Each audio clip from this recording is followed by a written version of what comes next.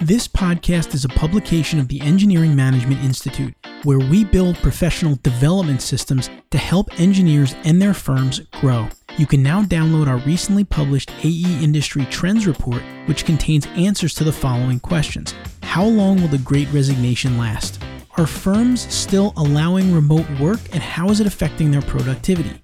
How are successful firms using data to create people-centric cultures?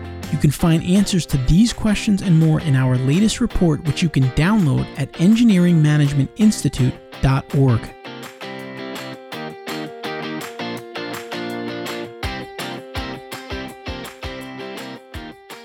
Welcome to this episode of the Civil Engineering Podcast, the first podcast dedicated to helping civil engineering professionals succeed in work and life. What does it mean to be a city engineer and a public servant?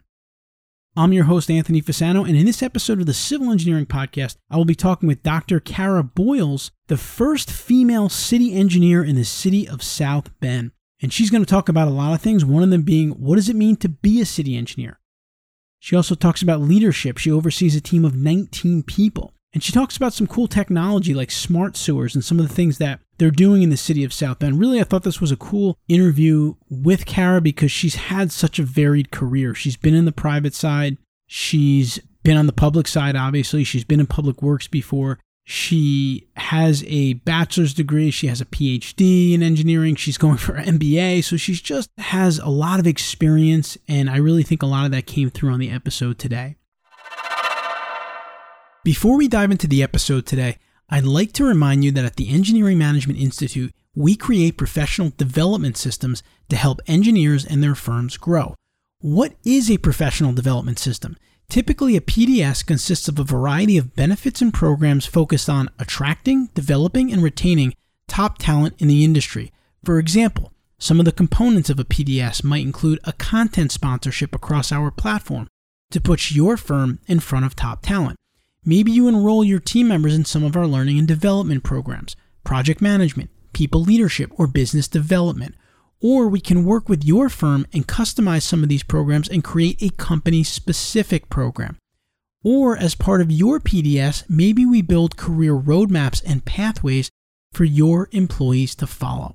If you are not building a professional development system for your firm that's focused on attracting, developing, and retaining top talent, then your firm will have a difficult time growing sustainably for the long term. To learn more, visit engineeringmanagementinstitute.org and click on the button to learn about our 3-step process for building your professional development system. Now it's time for our conversation of the week. Civil Engineering Podcast. Civil Engineering Podcast.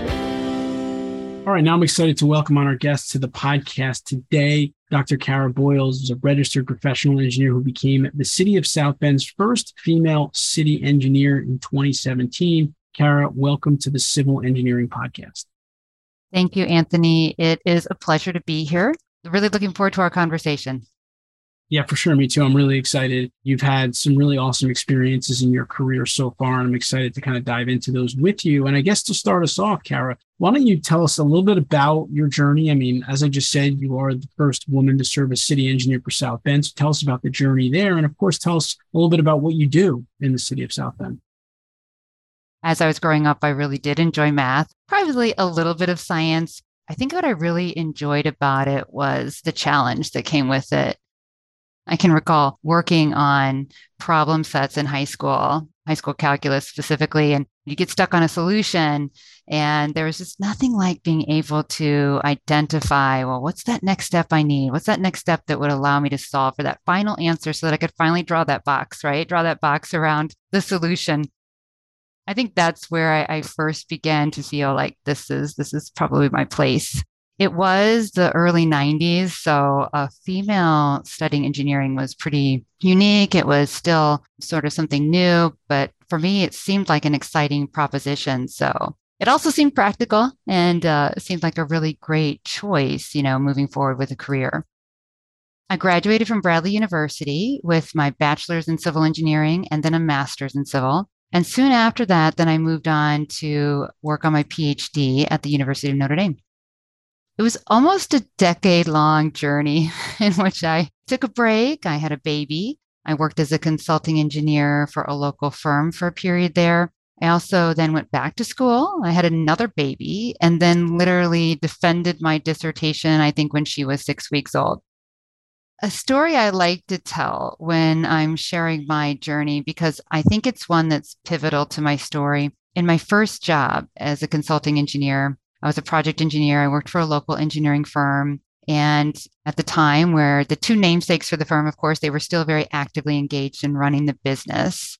And a lot of formative lessons. There are a lot of great experiences in that period of time. What happened was I had one of the owners, and his main role, I think, in the firm was really to help mentor the firm's younger engineers. It wasn't unusual for him to gather up a group of us and take us to lunch and share engineering stories, which now I understand was his way of really engaging and inspiring that next generation of leaders in their firm. And one of these lunches he took me on, I got to meet the city engineer at that time. And I watched and I listened. He was so highly regarded by our owner. He was inspiring. He was so connected to South Bend. The conversation would drift from one topic to the next, and he was so well versed. I knew right there at that moment that I wanted his job one day. And I think that owner would probably be surprised that that was what I took away from that day. That was probably 20 years before I became city engineer.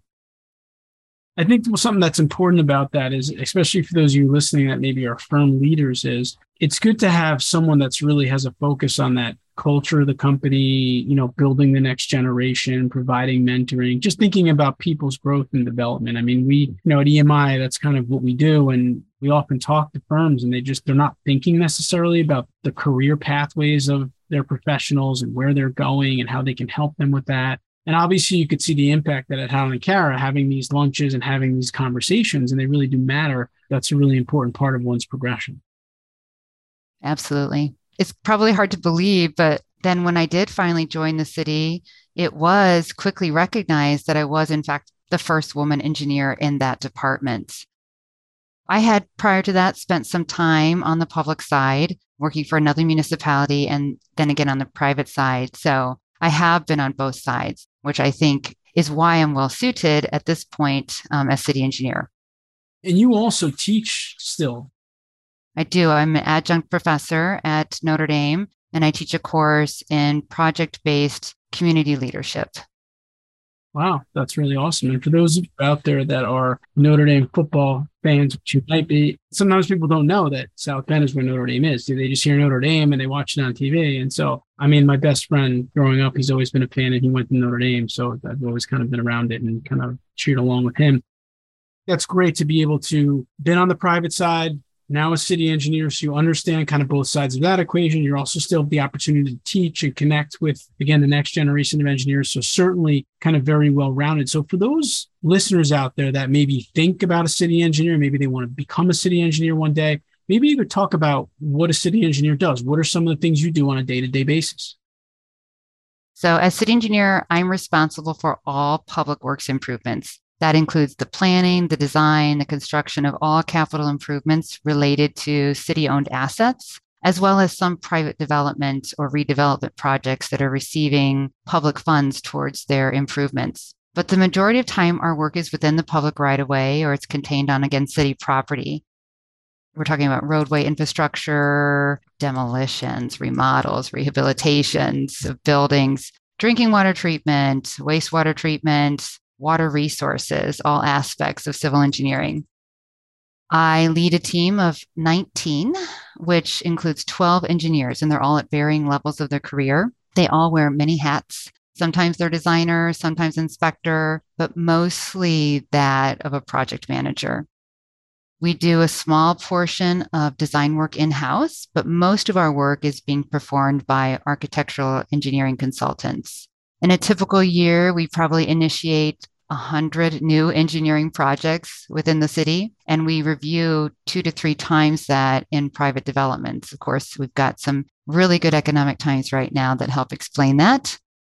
We issue all permits for work in the right-of-way. We update ordinances, draft resolutions, really create a lot of the policies that go along with public works.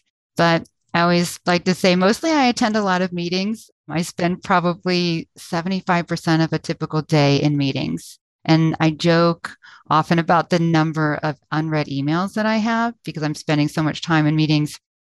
When I was a younger engineer, I could not bear to have any unread emails, right? I was cleaning those emails, clearing those emails nonstop. When I say that I have like 5,000 unread emails, people usually gasp, but I do. Not proud of that. First of all, I've done a lot of podcast interviews, and I think you're one of those people that you could tell 5 minutes into the interview that you love what you do. You could tell the way you talk about your job, you love it, and we'll get into that in a minute. But the one thing I want to ask you here, you talked about overseeing a team of 19, which is a good sized team. You talked about all the different things that you're kind of responsible for overseeing in the city. That obviously requires a lot of people interaction with your team members, people interaction with consultants that might be doing the work for you on some of your projects. I'm sure you interact with the public from time to time, you and your team. For an engineer that went to school for engineering, how did you work on and develop the skills that you needed to be able to be the leader that you are in terms of interacting with people in addition to the technical side of things? I believe as civil engineers, first and foremost, we get the opportunity to see very clearly, I think early on in our careers, that we get to make a difference in people's life. And we do that every day in what we do at the city of South Bend. My first job, I worked for the Illinois Department of Transportation as an intern. And I could even see then how civil engineering really affects people's lives in many ways that most take for granted. And I think this continued to be reinforced during my time as a municipal engineer. In the city, our mission is that we deliver services that empower everyone to thrive. And that's a really heavy statement when you think about it. There's a lot of weight behind that. And I take that responsibility very seriously. What we do, our actions impact people's lives every day. We get real comfortable with this mission because the mission gives us direction. It serves as our guide for how we make decisions. It's just essential. Is that the reason that you kind of ended up staying in the public side and you're still there? Absolutely. I mean, what we do, it matters. It just touches all people's lives, and we're in the details of it every day. I mean, I haven't worked as a city engineer, but I've represented in the private side, we've represented municipalities, and there's certainly a responsibility that comes with it. And I think it's great to know that you can have an impact on the citizens of that community, and that if you don't do something or you're not on top of it, it could affect the safety, their health. So it is definitely a big responsibility, but at the same time, that means you can have an impact. And I think most engineers that I talk to, that's what they're looking to do in their careers, is they want to have a positive impact. And so you talked about a lot of things that you do for the city. One of the things you mentioned was infrastructure. Talk about infrastructure, well-planned infrastructure. That's a real buzzword in today's world, all this new funding for infrastructure. As a city engineer, you're responsible for overseeing the city's infrastructure. Talk about that a little bit. Yeah, I think that kind of goes with that same question, right? When we know the mission and we understand the values, we can translate that into, I try to tell my team, we translate into our own why, right? Our intention behind what we do. And what we do is translated through how we spend money. And we're responsible for that. Robust, well-planned infrastructure, everything from paving roads, replacing curbs and sidewalks, investing in our sewer, water systems. So we're actually in the midst of implementing a 10-year street improvement plan. So this is a really novel project for us as a city. For the longest time, our paving was an annual program, an annual plan that we basically laid out every year after our harsh Midwest winter. And it typically focused on the worst roads and oftentimes the roads in which the loudest complaints were being heard. You've heard that saying, the squeaky wheel gets the grease. And that was happening in this case. I always like to say, don't forget that silent hub. If you overlook it, right, or you neglect it, it's going to get worse. And there is no correlation that exists between loudness and merit.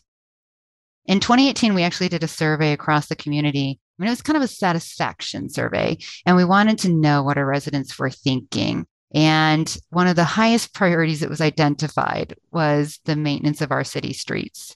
And about 19% reported satisfaction, and almost 75% were dissatisfied with the condition of their streets. That was not news to us, but I think along with that, The thing to understand, and this is an interesting metric for all of us to consider, that as of 2019, our city had received enough public funding to pave each lane mile of our streets roughly once every 100 years. And at best, we were only paving 15 to 20 lane miles a year using internal crews and maybe a little bit of outside contracting. So we really had to be creative here. We had to start identifying alternative sources of funding, start setting more measurable benchmarks if we were ever going to meet these expectations of our residents. So the first thing we did was we kind of set out some guiding principles. And for most of the preservation across the city, we were doing asphalt mill and fill, but those were again being done by our internal teams. Sometimes streets would just fall behind, right? And condition of them would get extremely poor, and it would be beyond then the scope of our team. So these streets might just be neglected for years. So the plan we set out was to first and foremost address these long neglected streets, the ones that were in the worst condition. We also wanted to raise the bar in terms of the overall condition of our streets. So raise that average across the city. And we wanted to create geographical equity with this plan so that the average condition of our streets in any area of the city was equivalent. We wanted also to use data and make good long-term decisions. And we also wanted to make this public facing so that we could share information with our residents so they understood why we were making the decisions we were, create that transparency. The more people will have access to the information, the more empowered everyone would be. That was a great example of how we were taking a pretty reactive approach and now a much more proactive approach to addressing our streets by laying out pretty aggressive 10-year plan where we're spending. It's changing. Let me just say that. It keeps changing each day as bid prices keep changing, but anywhere from $30 to $35 million in the first 3 years. What I really like about that, and I think it's a good lesson for everybody, is the approach of listening to the citizens in this case. I think that could be used if you're in the private side of things. You need to listen to your clients and understand what their needs are. I think, again, if you're a firm leader, you want to listen to your people that work at the company and understand what their needs are. I think it's just a great approach to really anything you do in your career is understanding what the needs are of the people that you're working with and address it and kind of be proactive, like Kara said, as opposed to being reactive. Because I do feel like a lot of engineers, we are reactive. I mean, I understand in some ways it is the nature of our business, right? Something happens and you get a call and you need to address it. That makes sense. We don't need to do that in every aspect of what we do in our careers in terms of being reactive. I think that's important. So I definitely think that that's an awesome approach in terms of, in this case, from a city engineer's perspective, but I think it can certainly translate into different areas. Kara, I know one of the things that you're looking into or working on there is smart sewers, smart streets. Tell us a little bit about South Bend's desire to be smart and what exactly that means. One of the core values of our city is excellence. And excellence means setting a goal for everything we do to be the best in our state, best in the country. And one of the ways we do this is by leveraging technology to make life better for our residents. So in South Bend, that really started with smart sewers, where we essentially are the test bed. We were the test bed for piloting sensors that were being developed at the same time in the lab and then tested in our combined sewer system. So this is a network of depth and flow sensors. I think we have around 150 throughout our 600 miles of sewers. And there are some smart valves as well. So they measure water levels and redirect flow from trunk lines that are nearing capacity to those that actually have capacity at the time. Remember, storms aren't evenly distributed across our systems. You can have a storm in one area of your city where the sewers might be impacted in another area where they're not. These sensors then communicate with each other and help to prevent combined sewer overflows. And so we were able to use this kind of information that we gained from many years of collecting data to renegotiate our federal consent decree that we have with the Environmental Protection Agency and the Department of Justice. And that's for our long-term control plan. Our original plan was estimated to cost over $700 million. And that's a really significant burden on our ratepayers. The data and analytics, though, that we found from this smart sewer network helped us find significant savings, reducing that commitment to less than 300 million. It also helped us to negotiate and extend the time frame. And it's actually better for the environment. Our new plan is going to capture and treat 99.6% of the combined sewage that gets generated on a typical wet weather event and achieve greater E. coli reduction, and in general be less disruptive to our community because the number of improvements have gone down because we're able to do more inline, less above ground type improvements. So we're actually in the process of designing our first CSO tank project at this time. That's awesome. And I really like that, especially with like weather patterns and, us experiencing sometimes more of these big storm events than we have in the past. And having technology like that can be really beneficial and obviously preventing or minimizing some of the flooding that we've had a lot of problems with across the country. So it sounds like that's, again, taking a look at data, taking a look at what's been happening, and then coming up with smart solutions to address it, which I think really is truly the way of the future. And it's good to see that South Bend is kind of one of the leaders here in that realm. Kara, you've talked about your role in the city. You've talked about how you do oversee a team of 19 people. Talk to us a little bit about some key leadership principles and core values that really help guide you as a leader. My leadership principles definitely flow out of practicing two of my own really specific core values. And the first is to be authentic.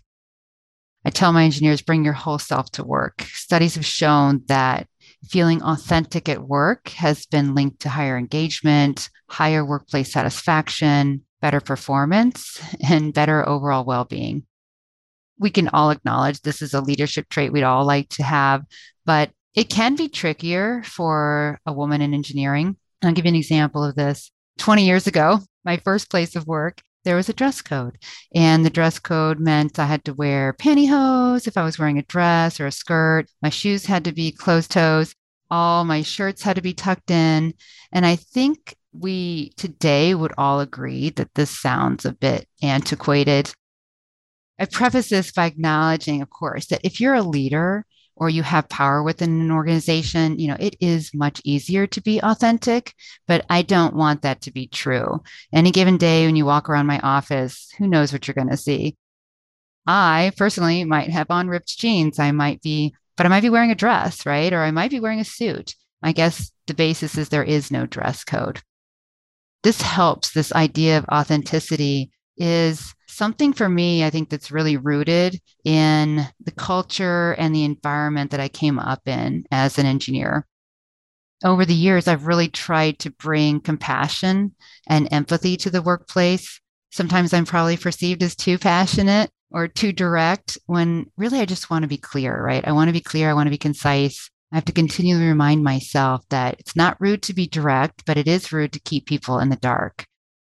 It's necessary for leaders to sometimes show their frustrations, right? To allow employees to understand things like how an action that we took, or maybe a lack of action, has impacted our progress.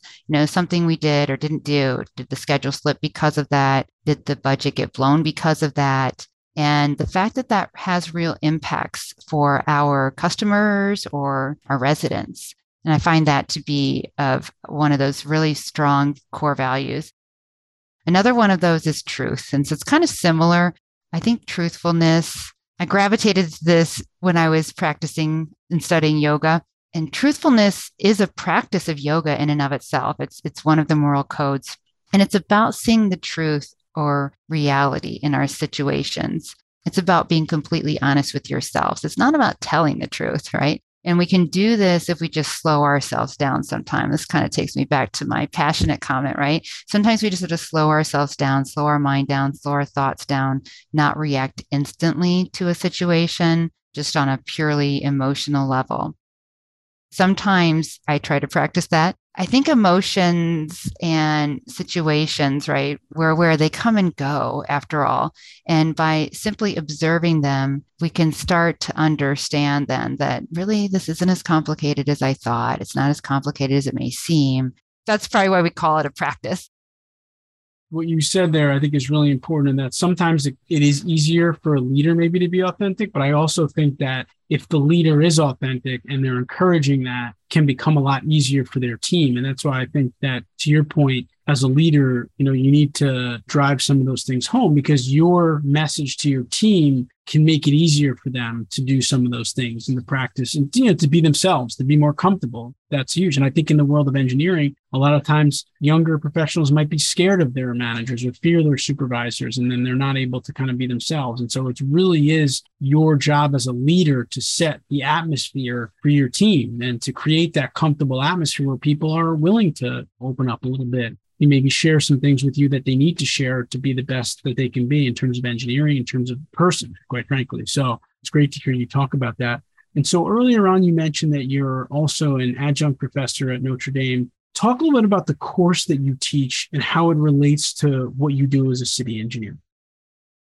This course that I teach is entitled Community-Based Project Leadership. So it's really a unique opportunity I was asked to take on with the College of Engineering. It was born from a partnership between the city and a center at the university called the Center for Civic Innovation. And their mission is to promote the common good by building partnerships between Notre Dame and other community organizations to foster research and educational programs in the community. And the course itself is a practicum in both leadership and management.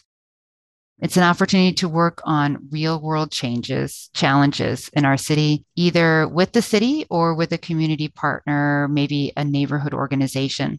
It's actually multidisciplinary, so it's not specifically civil. However, it naturally tends to align with something with a civil focus. Students learn how to take a project from the concept of the project to the completion. And it's a project that they define with the stakeholders, not for them. And therefore, they learn to engage, plan, design, and then execute on some portion of the project, which we typically do in the form of a build day. And last year, in 2021, my students actually had the chance to work with an organization called El Campito, which is a licensed pre-K center, founded back in the 70s as a daycare for children of migrant farm workers. It serves about 75 children. 70% of them live in poverty, and 60% are Hispanic.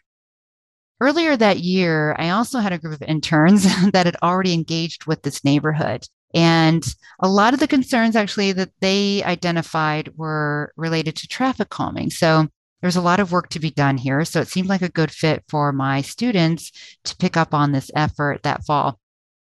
So we spent the first part of the course listening to the residents' needs. We engaged with the stakeholders around their issues, and we were expecting them to say, yeah, we want you to work on traffic calming or something like that. But at the same time that year, a few neighbors had started a community garden for the center's children and for the neighborhood.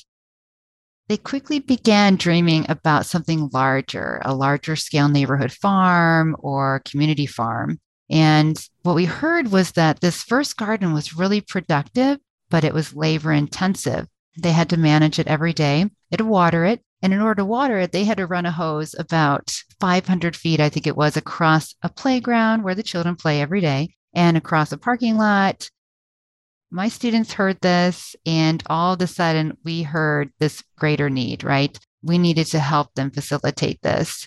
So the students worked with the organization to help them create a master plan. How could this dream of a neighborhood farm come to fruition? They also designed a drip irrigation system. And then we actually joined with the staff and volunteers and neighbors on a work day to help prep the center in the spring and install this irrigation system. We had some help. We had a local contractor help us out. But in that one day, we were able to change their whole operation and help them find some ease in what was a really arduous task for their staff and neighbors. To me, it's these types of classes that are some of the most valuable classes that you take as engineers, because for me as a civil engineer, it's the interaction with the community, the interaction with people that can really help you in your career to grow as a civil engineer, as a leader in the community. I mean, you can learn structures and stormwater. And those are, like you said earlier, they're technical. They're the equations that we tend to be good at. We tend to like to dig into. But I feel like it could be harder to learn the community interaction side of it, interacting with people, understanding their thoughts, figuring out how you can get out there in the community. And so it's great to hear that you're kind of having an impact in that way. And that's definitely exciting. I read this right. I can't imagine that I did. You can't possibly be doing an MBA. Are you doing an MBA right now? I don't know how, but yes. Tell us about that. I think an MBA is a really great way for engineers. I mean, we're masters at solving technical problems, but this gives us an opportunity to advance our soft skills. Throughout my education, I have never even taken a business course, right? I've not had an economics course, nothing of the sorts. And so I've really enjoyed the opportunity to take courses that focus on people management, focus on leadership. It's been great. I've been able to do some fun research through the MBA, as well as take some of the more technical courses on the financial side. So that can be a wonderful mix for an engineer. Like you said, we often need to understand the finance side of engineering. We don't necessarily get that, unfortunately, just in our own school. I mean, they can't teach us everything in undergrad. There's limitations, obviously. We need to fulfill certain technical components to our education. So it's good to hear that. And you're also doing some research around women's career commitment to engineering. Is that right? Can you talk about that? That's right. So this research that I'm still developing was part of a course, and the course focused on evidence-based analysis or evidence-based management. And that's the concept of making management decisions based on the best knowledge of what actually works.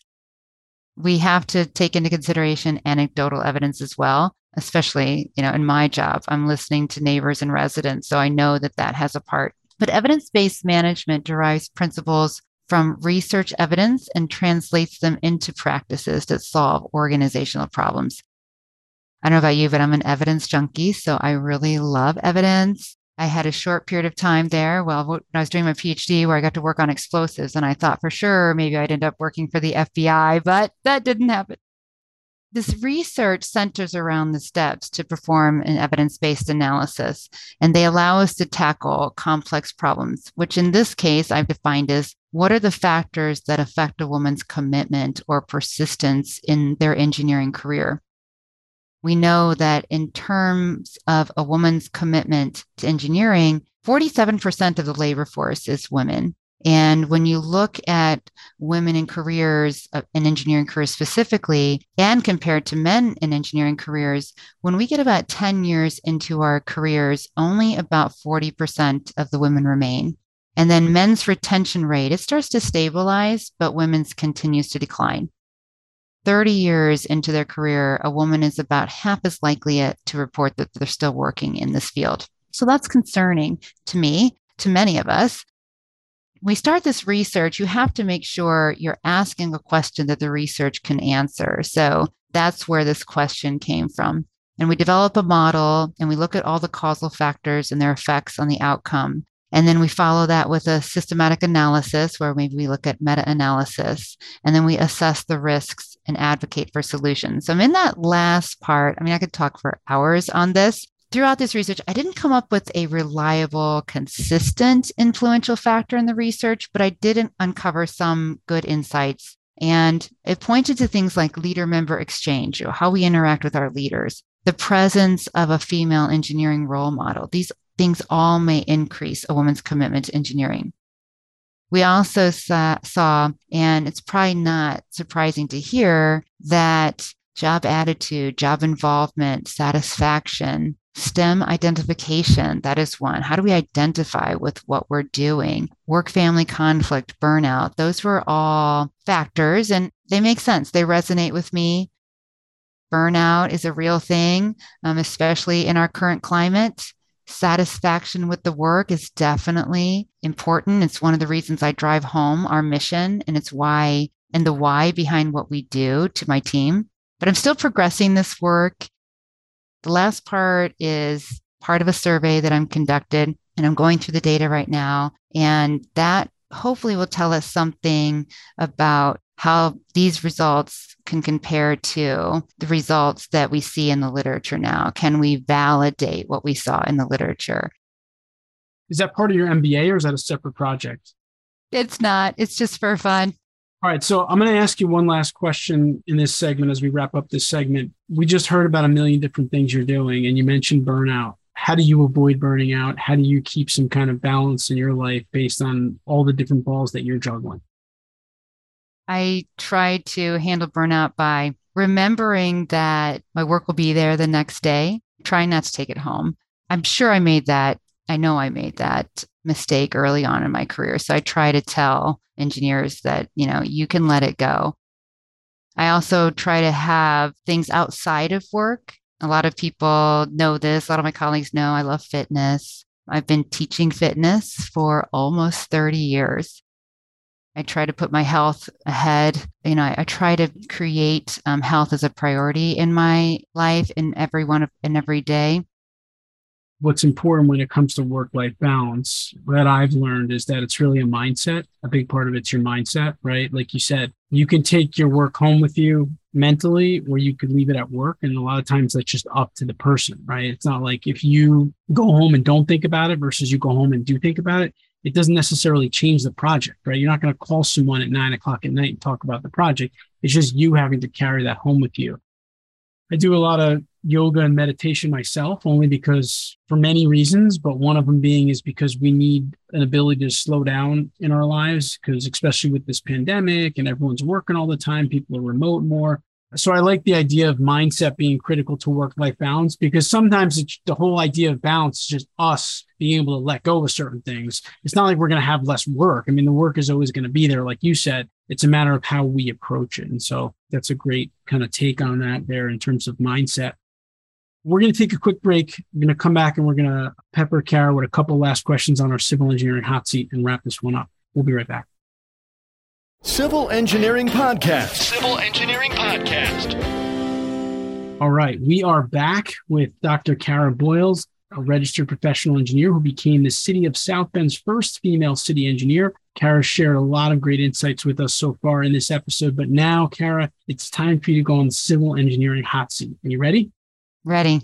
First question. Do you have any specific rituals that you practice every day? Maybe it's a morning routine or a lunchtime routine, or just something that you do consistently on a daily basis that has contributed to your success? So I'm not a morning person, but I do wake up and go to the gym every morning before work.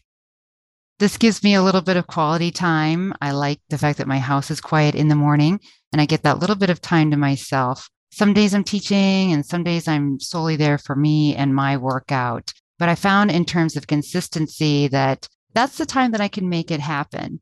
There are too many variables throughout the rest of the day that could just throw off any other good intentions after work. So let me ask you this. Is there a book that you might have read that stuck out to you in your life that like you always remember it? Maybe you always mention it to people that you could share with our listeners? I read a book recently, and then I also gave a copy of this book to each of my summer interns in order to set them up for their main project this summer. And it's called Right of Way: Race, Class, and the Silent Epidemic of Pedestrian Deaths in America. It's written by an urban planner and an author. Her name is Angie Schmidt. And it's a call to action in which she examines why pedestrian deaths are on the rise in our country. She sheds a lot of light on how the media portrays pedestrian crashes and how victims are often blamed, if not forgotten. This is important to me. I'm a civil engineer. We have a policy in South Bend for complete streets. So we're really working actively to, change that narrative around how streets should be designed.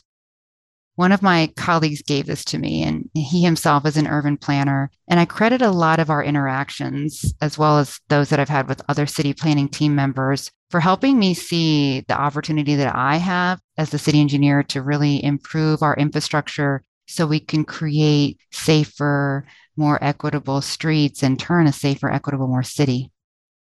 Thinking back on your managers that you've had in the past throughout your career, and you don't have to name anyone specifically, but if you think of some of your favorite managers, what were the skills or traits or actions that they took that made them your favorite? What makes for great leaders in the civil engineering world? I feel fortunate that I've had quite a few amazing managers, but I think the one thing that stands out among them was they were all good mentors. Most of these were probably more informal mentoring relationships, but what I knew was that this manager was invested in me. They were invested in my career path and they wanted to see me grow as an engineer. I try to embrace that same characteristic now with my own team, even if that means they might end up leaving the city as a part of their career progression, right? Because if that's next best step for them, then I'm all for it. If you're a manager in the world of civil engineering, you're leading a team of people, if you consider their career growth and you help them with their career growth and you mentor and guide them, there's really nothing better that you can do for them than that. And I know it sounds sometimes obvious, but I've talked to a lot of engineers and they don't necessarily get that connection because, listen, at the end of the day, people are busy. People have project deadlines, but your team is really everything in the world of engineering. And, helping them develop is really the best thing you can do. So it's great to hear that. Kara, we've got one final question for you. We call it the civil engineering career elevator advice question. So if you got into an elevator with a civil engineer and you only had about 30 to 40 seconds with him or her, and you could give them career advice in 30 to 40 seconds, what advice would you give them? When you go home, leave your work behind. Start every day over, maybe every week over if you have to. Because there's going to be hard days. There's going to be hard days you feel like you failed. And sometimes priorities just change and you can't take that personal. Sometimes you need to reframe, right? Ask yourself, what is the lesson I was supposed to learn here from this experience? I also wish I'd known earlier to bring my whole self to work and not feel that need to hide parts of me. And don't wait for opportunities. Engage, speak up, be specific in terms of what you want. What do you want to accomplish? Think of what you can do to be seen as a leader. Where does your boss need help? Can you take something off their plate? Can you lead this effort? A good leader will embrace this and probably be very grateful. And then you get the chance to grow your skill set as an engineer. Kara Boyles, the first female city engineer in the city of South Bend. I'm grateful that you spent some time with us here on the Civil Engineering Podcast. Thank you. Thank you. I hope you enjoyed my conversation with Kara. She has had a career that's been wide-ranging in a lot of different experiences, a lot of different jobs, dealing with different people. And these are the types of people I like to talk to on the podcast because if we can learn from some of their experiences, you can really hopefully leverage that in your career. You can find the full show notes for this episode at civilengineeringpodcast.com. There you'll find a summary of the key points discussed in today's episode, as well as links to any of the resources, websites, or books mentioned during this episode. We recently overhauled the website at engineeringmanagementinstitute.org. It makes it much easier to find the different podcasts. The podcast pages are easier to navigate. You can kind of see the guests, see the topics. So definitely check it out. We've got a library of resources that can be beneficial for you in your career. And until next time, I wish you the best in all of your civil engineering career endeavors. Thank you for listening, and don't forget to download the latest version of our AE Industry Trends Report to get answers to the questions that you want to ask your staff, but you may be afraid to do so. How long will the Great Resignation last? How long should you allow employees to work remotely? And how are successful firms using data to grow sustainably for the long term? You can learn the answers to these questions and more by downloading the report at engineeringmanagementinstitute.org.